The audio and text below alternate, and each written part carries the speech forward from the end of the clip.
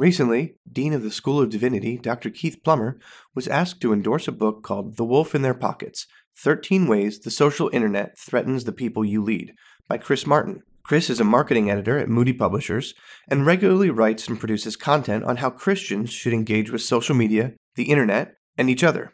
After reading The Wolf in Their Pockets, Dr. Plummer was so encouraged by the benefit he believed it could be to the Cairn community, and more broadly to the church, that he wrote a hearty endorsement for the book and asked to interview Chris on the podcast.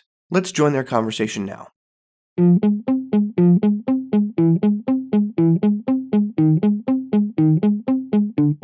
Welcome to Cairn Commons, a biblically minded podcast highlighting the people, conversations, and ethos of Cairn University.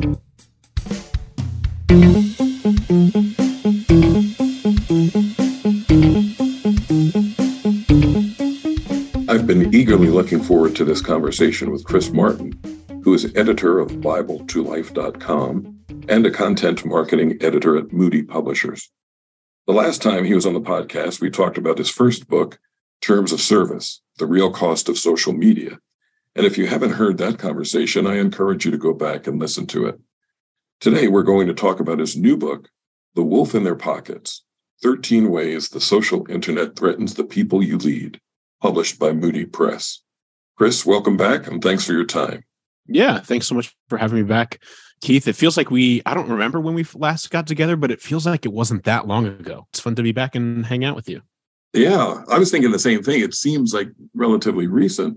And when we talked then, towards the end, I asked you, are you working on anything? You have anything else coming out? And you mentioned this book. And at that time, I was really, really excited about hearing about it. Could you start out by telling folks, what are you doing here that is beyond what you did in the first book? How do they relate? And who are the audiences that you have in mind? Totally, yeah.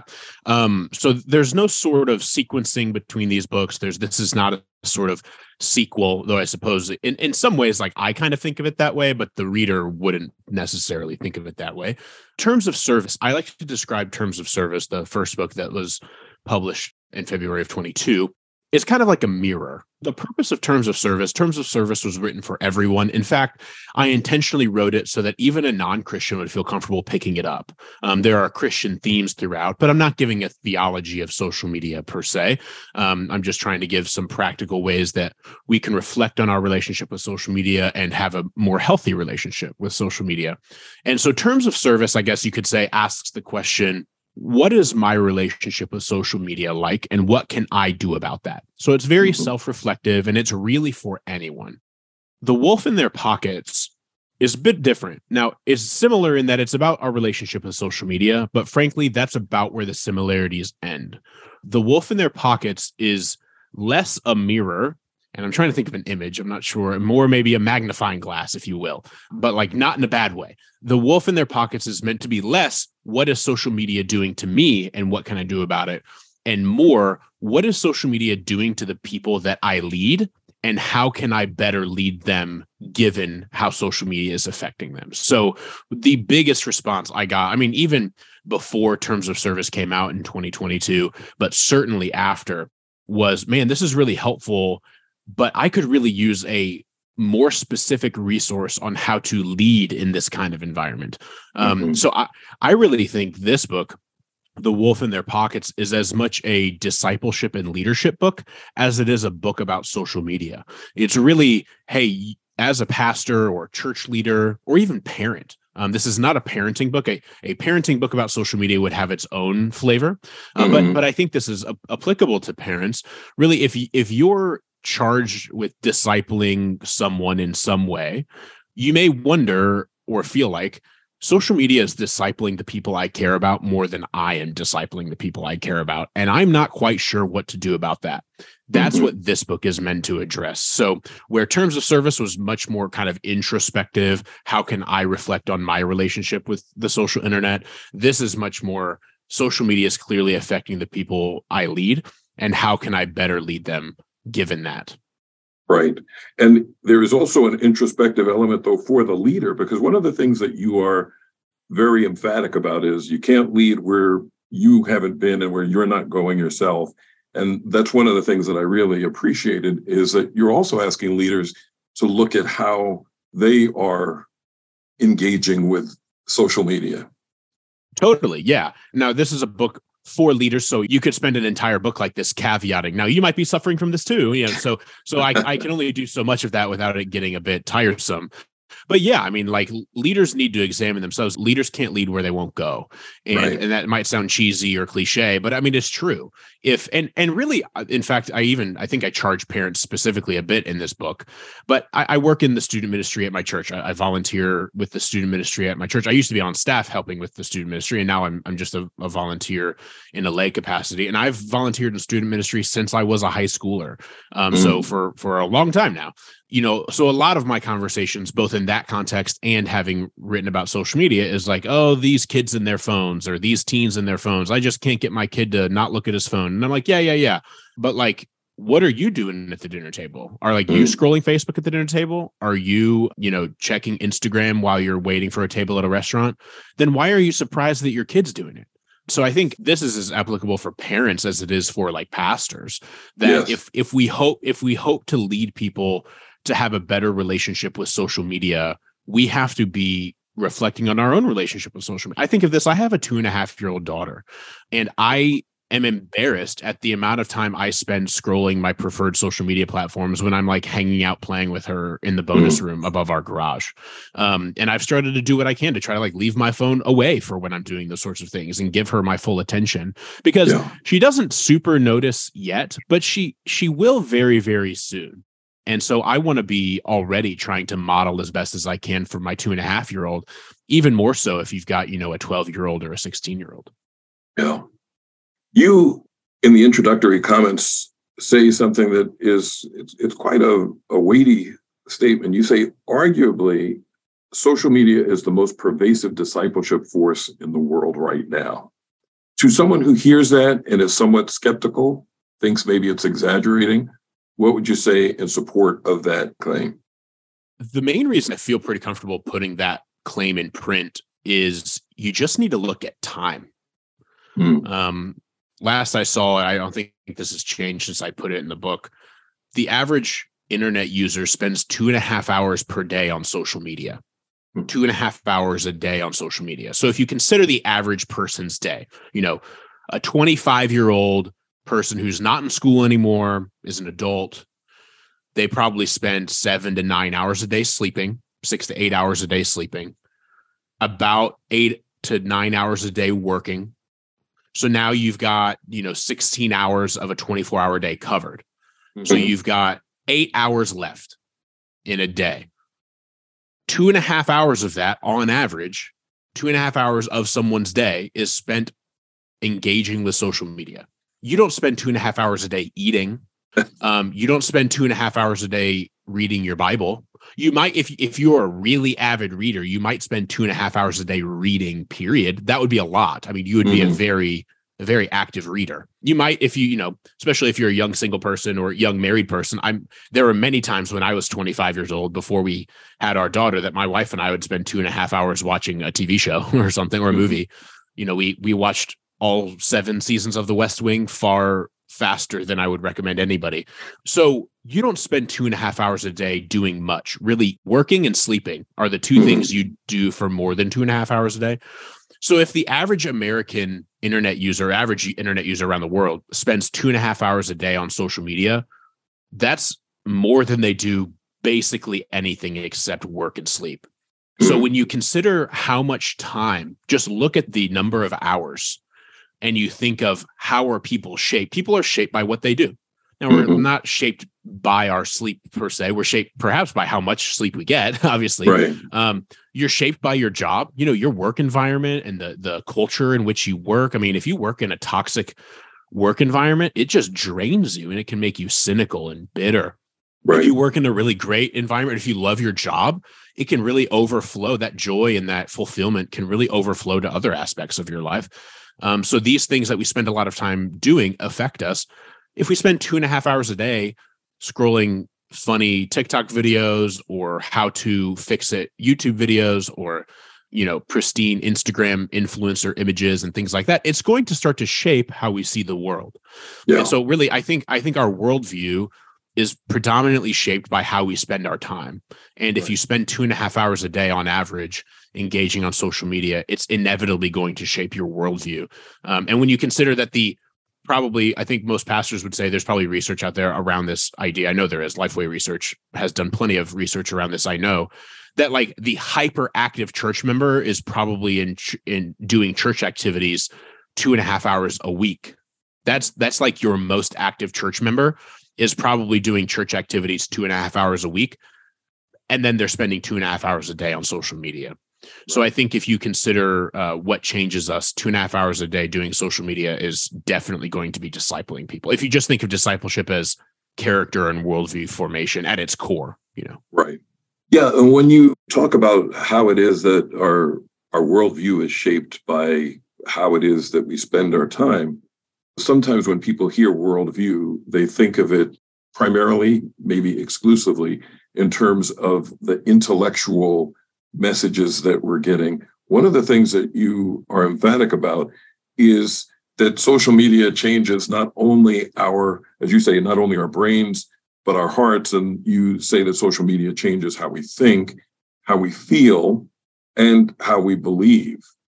And that is what you spend the rest of the book on, looking at how it is that in many respects, social media platforms are, as you call them, behavior modification platforms, that there is an intent on the part of those who are creating and operating these to form us in particular ways.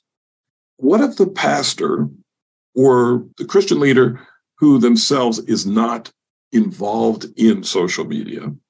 And you've already touched on this somewhat, but why is it important for them to understand this formative aspect?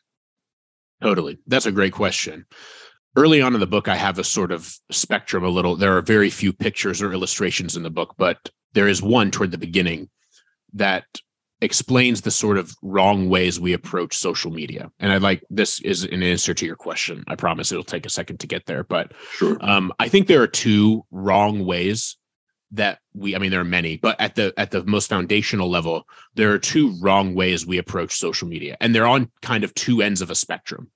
On one end, and this is the least common, but it is a thing, is passive ignorance.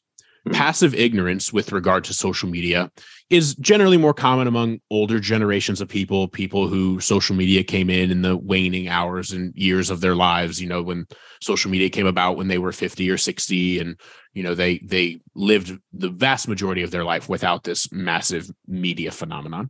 Mm-hmm. Passive ignorance tends to be most common among that group. And this mentality kind of has the attitude towards social media that this is irrelevant. Social media is not a big deal. It's a fad. It's going to go away.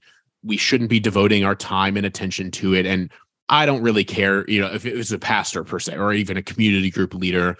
I don't really care how much people use social media because it'll be gone soon enough anyway, and it doesn't really matter. That would be passive ignorance. And this person saying that is certainly not going to be using social media themselves. And they think that it's just kind of here and it'll be gone and it's not that big of a deal. That used to be, that was a very common mentality as recently as 10 years ago. When I took my first job working social media just out of college, we had a very well-meaning family member who was like, is that really smart? Like, is that going to be around for very long? And, this was in 2013. And so that was very common back then. And it still is to some degree, this sort of passive ignorance. Let it go. Who cares? The other end of the spectrum, which is far more common and far more insidious, is uncritical embrace, an uncritical embrace of social media, where any new feature, any new platform comes along. Oh, Instagram wants my location now so that it can tell me what I can add a little sticker to my Instagram story to say what the temperature is where I'm at. Oh, cool. Like, I'll give it my location. Why not? That seems like such a cool little feature. We just kind of were early adopters to anything and everything that comes. I'm prone to this. Before I really started paying attention to how social media works and how it can negatively affect us. I just was like, "Ooh, I want to try that. Ooh, that's new. I'd like to give that a shot." And that's part of why I'm where I am today, because I early adopt these things and learn about them and investigate them. But I think if we uncritically embrace things and we just leave we say, yeah, I want to have notifications on for the Papa John's app. I want to have notifications on. I mean, this is not quite social media in the way we think about it, but of course I want to have notifications on for the YouTube app so that I can see every single time somebody I subscribe to posts a video. We just say yes to everything. We just say yes to everything. This is what uncritical embrace is. And this is where the most common perspective and kind of attitude and orientation towards social media, where we just let social media happen to us and we say, yeah, and bring it on. And I want to try that. And isn't this cool? And we're scrolling all the time. We have no screen time limits, anything. These are the two opposite ends of the spectrum, from very not engaged with passive ignorance and very too much engaged with uncritical embrace. And what I advocate for throughout the book, kind of a foundational thesis of the book or proposal, is that as faithful followers of Jesus trying to lead people to have a more healthy relationship with social media, we should pursue intentional engagement. Intentional engagement is what I kind of call like the middle ground between who cares and this is all amazing. Intentional engagement says, instead of letting social media happen to me, I want to control my relationship with social media. I want to be intentional about my relationship with social media, because I think of social media like raging whitewater rapids that is just going to, if you just throw your raft out there and hop on, it's just going to carry you along and you're going to go wherever it wants you to go. The algorithms are going to change how you think. You're going to be served ads and buy things as a result. You're just going to go with the flow and treat this rapid river like it's a lazy river, and you're going to get eaten up, probably. But I think if we really do recognize the social internet as the raging river that it is, we'll be a little bit more equipped to not let it just happen to us, but be careful about how we engage it. Now, I'm very careful to say this when I talk with pastors about social media or church leaders, parents even. I don't think intentional engagement with social media and having this more healthy posture requires you to be active on social media. I don't think the faithful pastor needs to be tweeting. Certainly not. I don't think they even need to have a Facebook account. Now, do I think that can be helpful? Of course. I think there are myriad ways where being available to people on social media can be helpful, though I think pastors should also safeguard themselves in that regard. But that's another conversation. I think intentional engagement doesn't require opening a bunch of accounts on every conceivable platform. I think it means, not to like pump my own book here, but like reading books like mine, reading books like from Jason Thacker or from others who write on these subjects, reading articles on the internet about the changes that come to social media or major trends and things that are happening in the social media landscape. I think intentional engagement can just look like education and awareness, even more than it looks like posting stories on Instagram. And so I just want pastors and lay church leaders who are leading small groups or serving in their student ministry or parents to recognize that the people they lead likely fall into the passive ignorance camp or the uncritical embrace camp. And they themselves might find themselves in one of those two ends of the spectrum, and that they should advocate in their own hearts and among the people they lead for a more intentional engagement so that they're not swept away in the raging waters of social media. Each of the chapters is devoted to looking at how it is that social media impacts a significant sphere of life. I wanted to touch on a few of them, give listeners a taste of what you're doing here. Your third chapter deals with friendship. And you take a look at how the social internet warps, distorts our understanding of friendship. Could you speak a little bit to that? Yeah.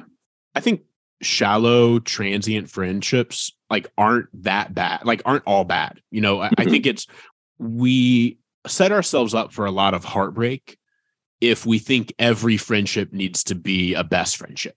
Right. I have so many friends, a dozen friends from back home in Indiana where I grew up, who for a season of life were like brothers to me, closer than brothers to me. And I haven't talked to half of them in 4 years. Now, that doesn't mean I don't love them. And if they called me up and were coming through Nashville, that they couldn't stay at my house, if they needed a place to stay, it's just seasons of life change. And you pass in and out of each other's lives. And I think that's quite okay. But I think our relationship with social media does warp our understanding of friendship in unhealthy ways. The first one, and this is kind of like, a lot of people joke about this, but it's true, and I think it matters, is that I think the social internet can make friendship a commodity. And to commodify something, as I mean it, is to attribute commercial value to something that should be appreciated for its inherent value. So some examples of this are like the commodification of human life in the slave trade or in human trafficking, the commodification of holidays, such as like the commercialization of Christmas or things like that. Or I remember being particularly sad about this one when I visited, the commodification of natural wonders like Niagara Falls. If you've ever been to Niagara Falls, you'll gaze in wonder at the falls and then be afraid to look around you because there's just a bunch of janky t-shirt vendors and other things all around. But I think friendship has been commodified by the social internet. And I think you know what I'm saying. You know what I mean if you're tracking with me, because you've certainly said at some point, we're like real friends, not just like Facebook friends, you know? And I don't think Facebook is like malicious. I think Facebook's malicious about some things, and that's not part of our conversation. But I don't think they're like maliciously trying to undermine our understanding of friendship. I just think that over time, whether we're collecting connections on LinkedIn or collecting friends on Facebook or even followers on Instagram and Twitter, we've come to sort of neglect the image of God in people for the sake of their internet relationship to us, in whatever state that may be. And so I think our relationship with social media can commodify friendship in that way. Secondly, I think we mistake clicks of affirmation for acts of love. And so obviously this is related to the commodification of friendship, but love is at the core of friendship, especially Christian friendship. And I think one of the beauties of Christian friendship is that Christian friends may have similar hobbies or interests, or they may not, but their friendship is most deeply rooted in the gospel belief that they share. And I think that's one of the, like, thinking back to my high school times, those guys, those dozen guys that stood with me at my wedding and that I hung out with for hours and hours and hours when I was in high school and early college.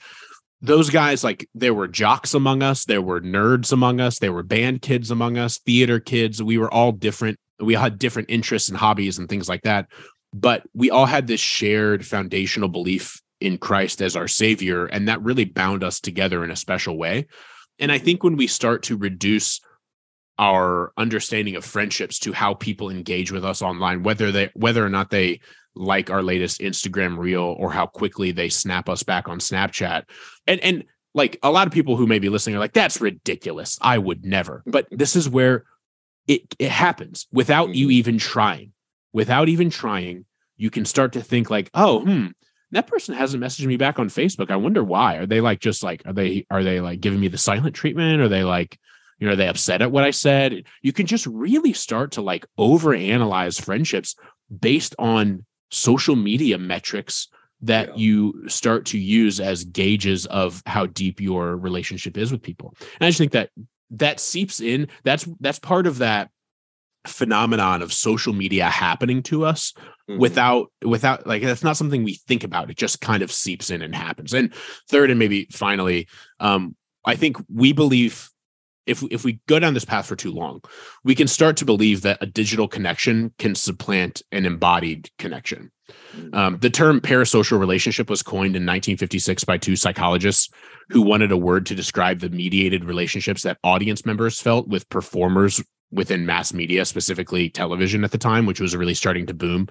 And parasocial relationships are a problem because they foster the feeling of friendship and community without the benefits of it.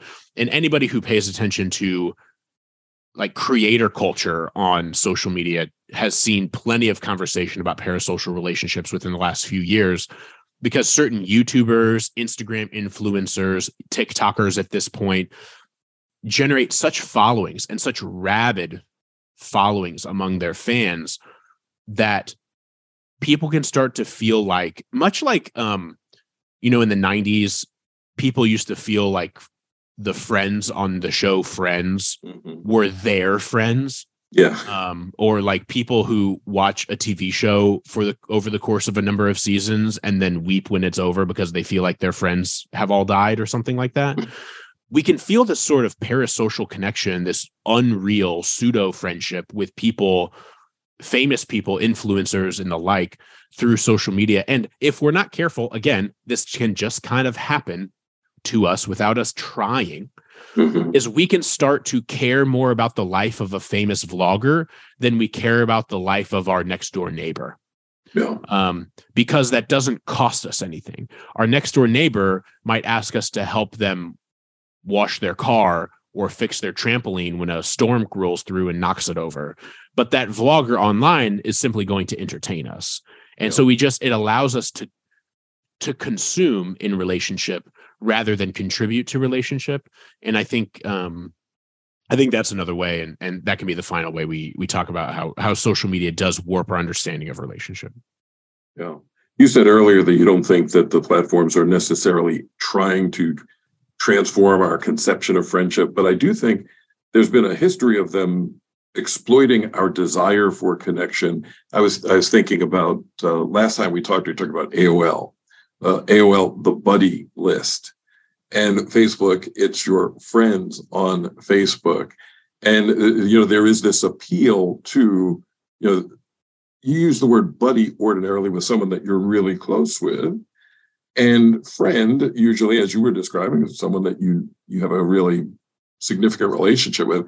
And to transfer those kinds of connotations to the digital world is effective, because it taps into something that is deeply seated in us. So what kinds of things, maybe one thing that you deal with in the book that a leader can do to promote and encourage Christians to pursue real friendships? Yeah, I think there are so many things, and there are probably plenty of people who have better ideas than I have. But I think one of the most effective things that I've seen, and especially in like student ministry, because that's a lot of my background, but I think this applies to small groups and churches in general. I really think it's helpful when churches create intentional, low stakes social environments.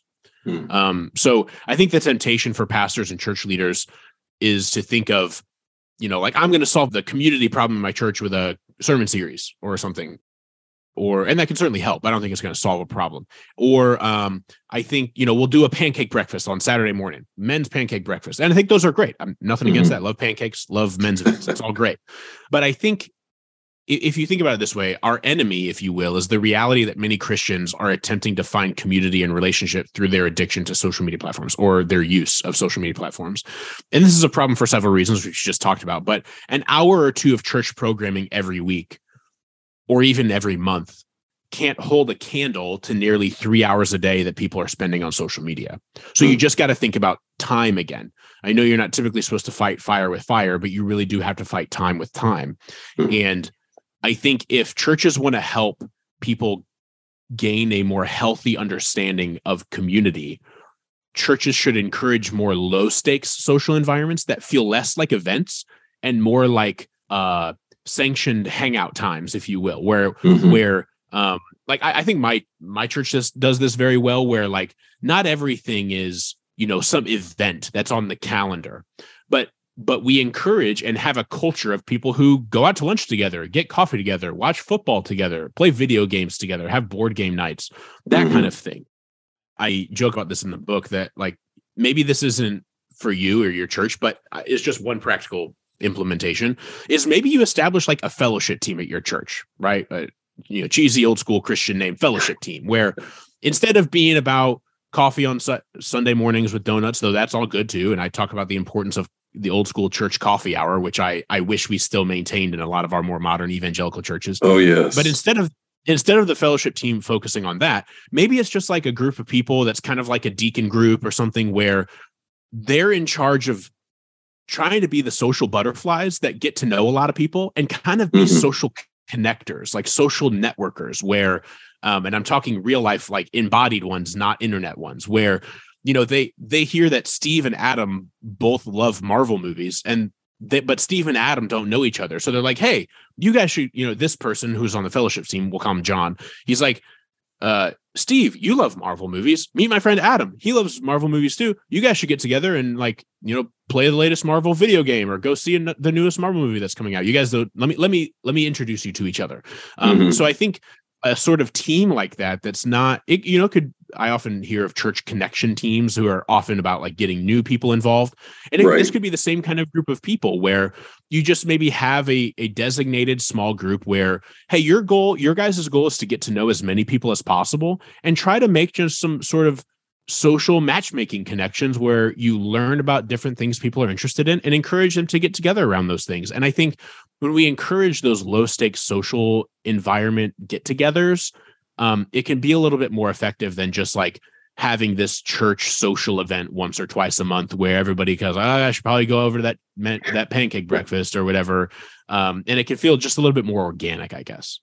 Yeah, that would help if people could be intentional about connecting people with similar interests and so forth, and not seeing the necessity to have a number of programs, formal programs. I like the way you worded low-stake environment.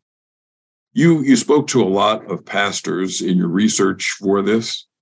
And in one section of the book, you asked a number of leaders, can you tell me how you have seen social media affect the people at your church? You tried to keep the question as unloaded as possible and just hear what they had to say back.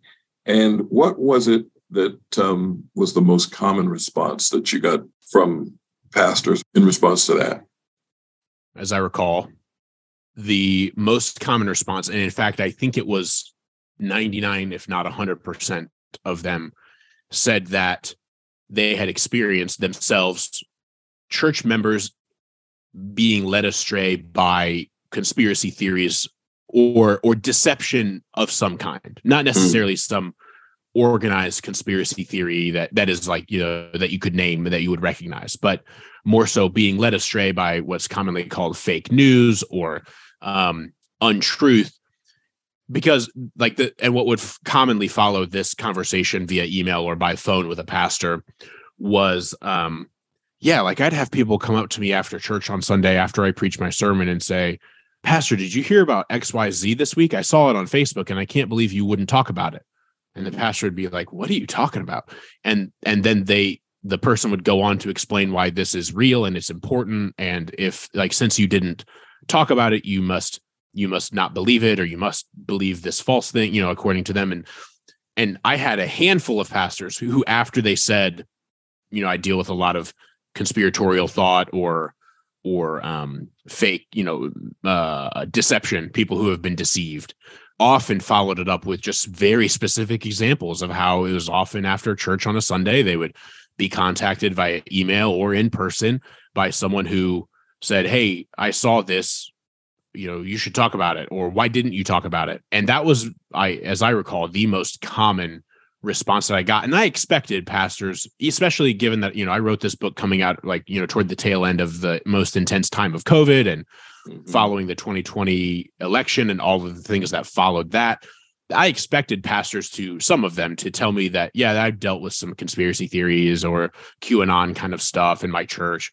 I did not expect almost everyone, if not everyone, to list that as a issue and a matter that they dealt with, but to a T.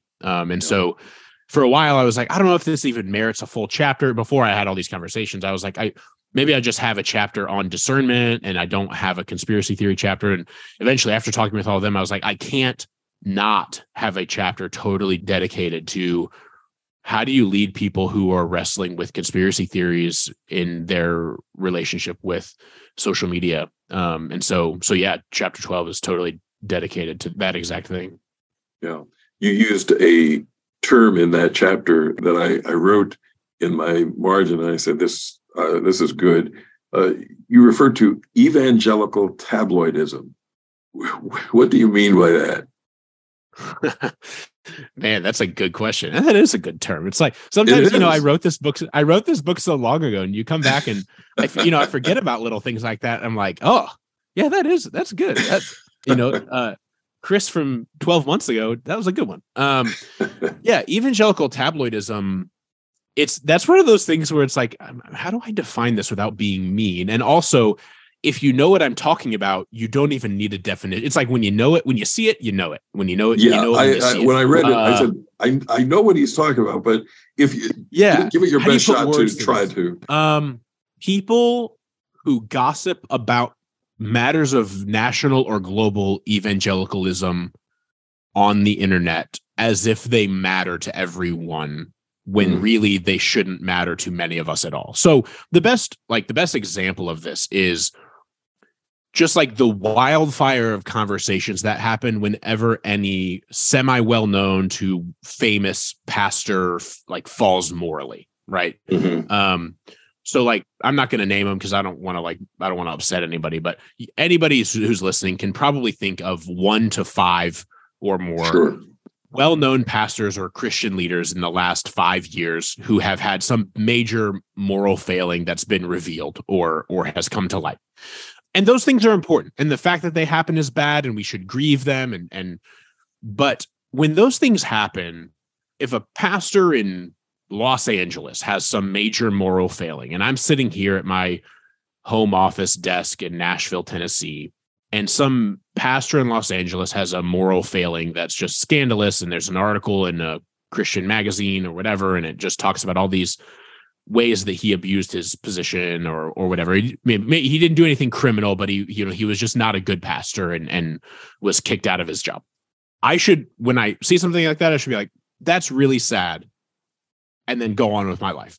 What probably shouldn't happen is I probably shouldn't share that article on Twitter and then say, can you believe this happened? I can't, how terrible this person is. And then somebody retweets mine is like, yeah, this person's awful. And then like I respond to somebody who tweets at me or maybe messages me on Facebook and is like, yeah, isn't that person so awful? How could they do that for so long? And we just like start talking about this horrible moral failing this pastor in Los Angeles had. And here I am sitting at my desk in Nashville, Tennessee, working a job, going to a church whose pastor, by the grace of God, hasn't had an awful moral failing, and living my life trying to walk the way of faithfulness following Jesus Christ, my Lord. By what measure, for what reason, in any way, does the pastor who fell in Los Angeles matter to me? I can answer that. I can answer my own question. For no good reason. Because other people are talking about it, and I would say gossiping about it on social media because of fame and celebrity. I think I talk about this a little bit in the book, but I'm sure I also cut some of it because it's not totally relevant. I am endlessly frustrated by how obsessed we are with celebrity as a culture in general, but especially within evangelicalism. Yeah. And I think that we flip out about random pastor across the country who has a moral failing, not because it affects us at all or because we can do anything about it, but because we're infatuated with fame and celebrity, and it's really no better than wondering who Leo's dating now. And so I really think that there's much to be said, and I say a little bit of it in the book about accountability or public accountability or watch bloggers and things like that. And there's plenty that could be said about those things. And like I said, I say a little bit about that. But I just think we should be really careful about how much we engage with these sorts of things online and ask ourselves, like, how much does this stuff really matter to me? And am I letting it really sort of become a version of gossip in my life? Yeah.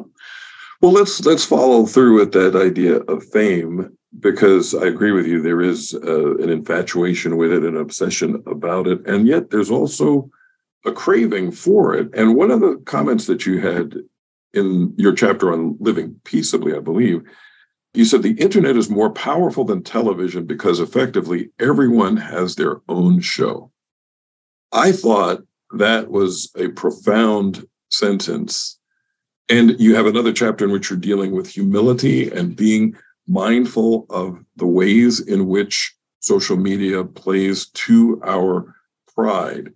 But could you say a little bit about this idea of, with social media, everyone has their own show? Elsewhere in the book, you talk about how it's as though we are the central figures in our own movies. And What's at work there? And maybe what's one idea that you would have for leaders to try to counter that and cultivate humility in folks? So I think the easiest way that I can explain that the internet's more powerful than television, because effectively everyone has their own show, is just from my own lived experience. We're recording this here in the middle of January, and I'm trying to be a good author, and much to my horror have begun recording Instagram reels on an almost daily basis of myself. I love going on podcasts and doing radio. I don't love getting on video and recording video of myself. I'd rather speak to a room of 4,000 people than get on video. It's just weird. I don't know. It just feels very disembodied and awkward. But I bought a tripod, and I said, you know what? I'm going to try to be a good author and do this video thing. I hear it's important. And so I've started recording Instagram reels, 90-second versions of various things I write about in this book, my other book, my newsletter, or just things I'm thinking. You know, I'm not doing some fancy jump cuts and interesting cover shots and all that. I'm just recording video. I'm very boring. But if I was releasing this book in 1999, I could never get on video and speak to hundreds of people 5 times a week. It doesn't happen. Now, if I had a really good publicist who had a really good connection with somebody who owns a television station or is a host of a television show, I could have, you know, maybe got on a TV show and reached 10,000 people in a single afternoon. But that's, you know, for somebody like me releasing a book in 1999, if we were going back in time, that wouldn't happen. And so today, I've got a few hundred Instagram followers, and the way Instagram does reels of people who don't even follow me could see my videos. And I have my own little television channel where I can record 90-second shows as often as I want. And I happen to do one every day, and it's a little channel for myself. And so I think that, I mean, just very literally, whether you set up a YouTube channel or you record the occasional TikTok or whatever else, you have the ability to create your own little talk show into whatever. I think that's kind of cool. Obviously, some people use it for ill and it can get unhealthy, but I think it's kind of cool to be able to have the ability to do that. I think, though, when you do that, like I've been checking the Instagram app a whole lot more in the last week since I started doing that than I did the week prior. And so you have to be careful when you do things like this to not let it become all consuming and not let it become like you really are the star of a movie that is your life. Because really we for those of us who are believers, we are not the main characters of our lives. Christ is the main character of our life, and we are supporting actors in it, I guess you could say. And so I think it's important for pastors, church leaders, even parents to encourage humility in a social media culture, I guess, that we live in, an environment. And I think there are a lot of different ways this can happen. I think, again, kind of to the beginning of our conversation, it should be modeled, like a pastor who encourages people to humility, but is constantly trying to get more famous in one way or another is going to have a hard time. You know, that message is going to be a little bit difficult for him. I think pointing people to Jesus is the perfect example of humility, is obviously a good idea, as we see in Philippians 2, I think, which is the best picture we have of Christ's perfect humility. And then finally, perhaps most practically, or like a way that I have seen work well, is remind people that life is about sacrificing for others, not defeating them. Because social media inherently is a sort of competition. And I'm a competitive person. And I think even if we don't see ourselves competing with others, we are all kind of competing for attention. I mean, everybody only has 24 hours a day of attention, and most of that, again, is taken up by sleep or work or other things. And so we're all kind of competing for the same buckets of attention. And I think it's really important for us as we're creating content online or just going about our lives in general to see other people as bearers of the image of God for whom we can sacrifice rather than other things to be conquered and other things to be defeated. And so I think we shouldn't see life as a competition. There are certain aspects of my life I do see as a competition. Like I want to sell a lot of books, and I want to compete with myself. I compete with myself a lot. Like I want to, lift more weight at the gym tomorrow than I did today. And I think that, there's some element of competition that can be very healthy and when corralled can be very good. But I think when we start to compete sort of socially and we start to see like, oh man, my latest Instagram reel only got 300 views, and this person who's doing something similar got 3,000. Like, what am I doing wrong?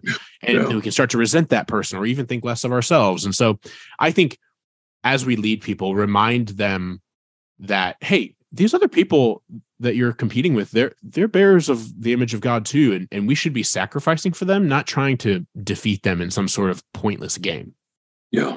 Social media can easily entice us with competition and related to that, covetousness.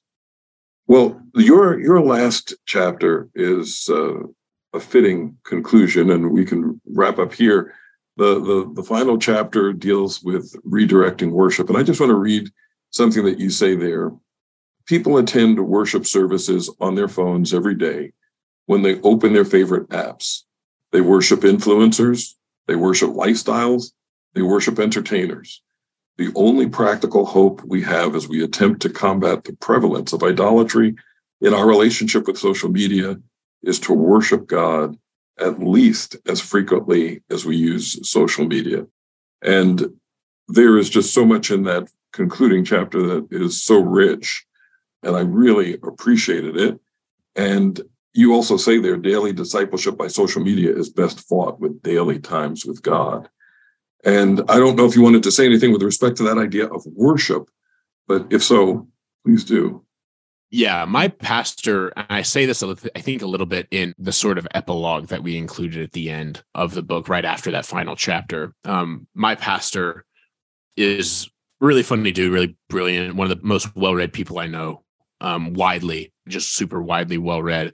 He jokes that every Christian book eventually ends by saying, just read your Bible and pray more.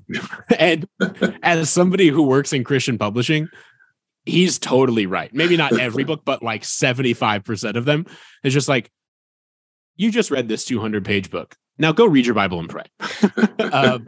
And I think, like, you know, as I come to the conclusion of mine, I find myself encouraging the reader to do just that. I think, like I said earlier in my conversation with you, we're often told not to fight fire with fire. But as we consider, look, the core problem that my book's trying to address is people are discipled by social media and shaped by social media more than they're shaped by a lot of other things. In some cases, probably more than anything else. And if you're a pastor, a small group leader like myself, a youth ministry leader like myself, a parent like myself, though I'm not a parent of a social media using person. Mm-hmm. If you are a leader and a discipler of any kind, where you care about the shepherding of someone's soul to become more like Christ and to cling to Jesus, the number one fight you're likely trying to fight is the amount of time and outsized influence that social media and the content on these platforms have on the people in your care. I don't want to get into details because I'm currently discipling students who I could list some like actual situations that I don't want to like reveal those things, but like there are some of the brightest, most amazing students I've ever worked with in all of my student ministry who are brilliant, not only in like relationship with the Lord, but just like also just like book smart, very brilliant people who I think don't know how much they're being shaped by like YouTubers they watch. Mm-hmm. And it's heartbreaking when you see this kind of thing. And it's like, no, like 8-week sermon series is going to break someone of that. Now, maybe look, the Holy Spirit can work through any of that. I'm not going to limit the work of the Spirit here, but just practically speaking, like a little one-time thing here, or one hard conversation at the dinner table, or we need to create cultures and environments where we start to fight time with time, where we consider the people I love are spending about 2.5 hours a day using social media. We need to start encouraging them to spend more time doing other things that shape their hearts and minds and souls, that maybe point them more toward the Lord and less toward themselves or other people. And I think that most pastors would probably agree with me that we have a problem of Christians not reading their Bible enough and praying enough. And I think if we hope to address anything related to people we love's relationship with social media, we have to start with how much time are they spending in the Word and how much time are they praying? Now, do I think we're going to get people practically to spend 2.5 hours a day reading the Bible and praying? No. I mean, I probably spend 35 to 45 minutes a day doing those things. but that's something. And that starts to push back the sort of darkness that can seep in when we spend so much time online. And so I think that's, kind of how I wanted to conclude that chapter was, look, you're not going to get people to show up to the church building 2.5 hours a day, obviously, and pastors wouldn't even want that. But if you can get people engaging in matters of faith for a little bit more time and a little bit closer to the amount of time they're spending scrolling their favorite social media platforms, you might start to be onto something. Yeah. Well, you mentioned your newsletter. Before we go, if people want to follow some of your musings on things related to technology, social media, Christian life, and discipleship and so forth, where can they do that? Yeah, you can find it at termsofservice.social. I'm on Twitter at ChrisMartin17. Instagram, which I guess I'm now talking about too, even though I usually connected with friends on Instagram, but I create Instagram Reels, so videos about these things now too, at ChrisMartin17 on both Twitter and Instagram if you're more into that sort of thing. But the newsletter is termsofservice.social, or if you search Terms of Service Chris Martin, you'll find that and or the book. Okay. Again, the book is The Wolf in Their Pockets, 13 Ways the Social Internet Threatens the People You Lead, by Chris Martin, published by Moody Press. It's a book that deals, as you said, with some real darkness, but it doesn't stay there. There's a lot of light for those in various positions of leadership, whether they are pastors, teachers, small group leaders, or parents. I hope many people will pick it up and put into practice some of the ideas you share. I think you have again provided the body of Christ with a very valuable tool. So thank you for your efforts. Thank you so much. That means a lot. And yeah, man, I don't like talking about my books a whole lot. And it's just a weird thing that comes sometimes with writing this stuff. But even after just talking with you, I'm like, yeah, I think this is really helpful. So I hope that anybody listening was helped not only by our conversation, but maybe sees a need for picking up the book for either themselves or other leaders in their lives. And yeah, definitely, I love chatting with folks who engage with the books or even my other writing. So feel free to reach out to me anywhere, and I'd be happy to chat with any of you. Great. Well, thanks again for the time, Chris. It was a delight to talk with you again. Look forward to the next time. Thanks.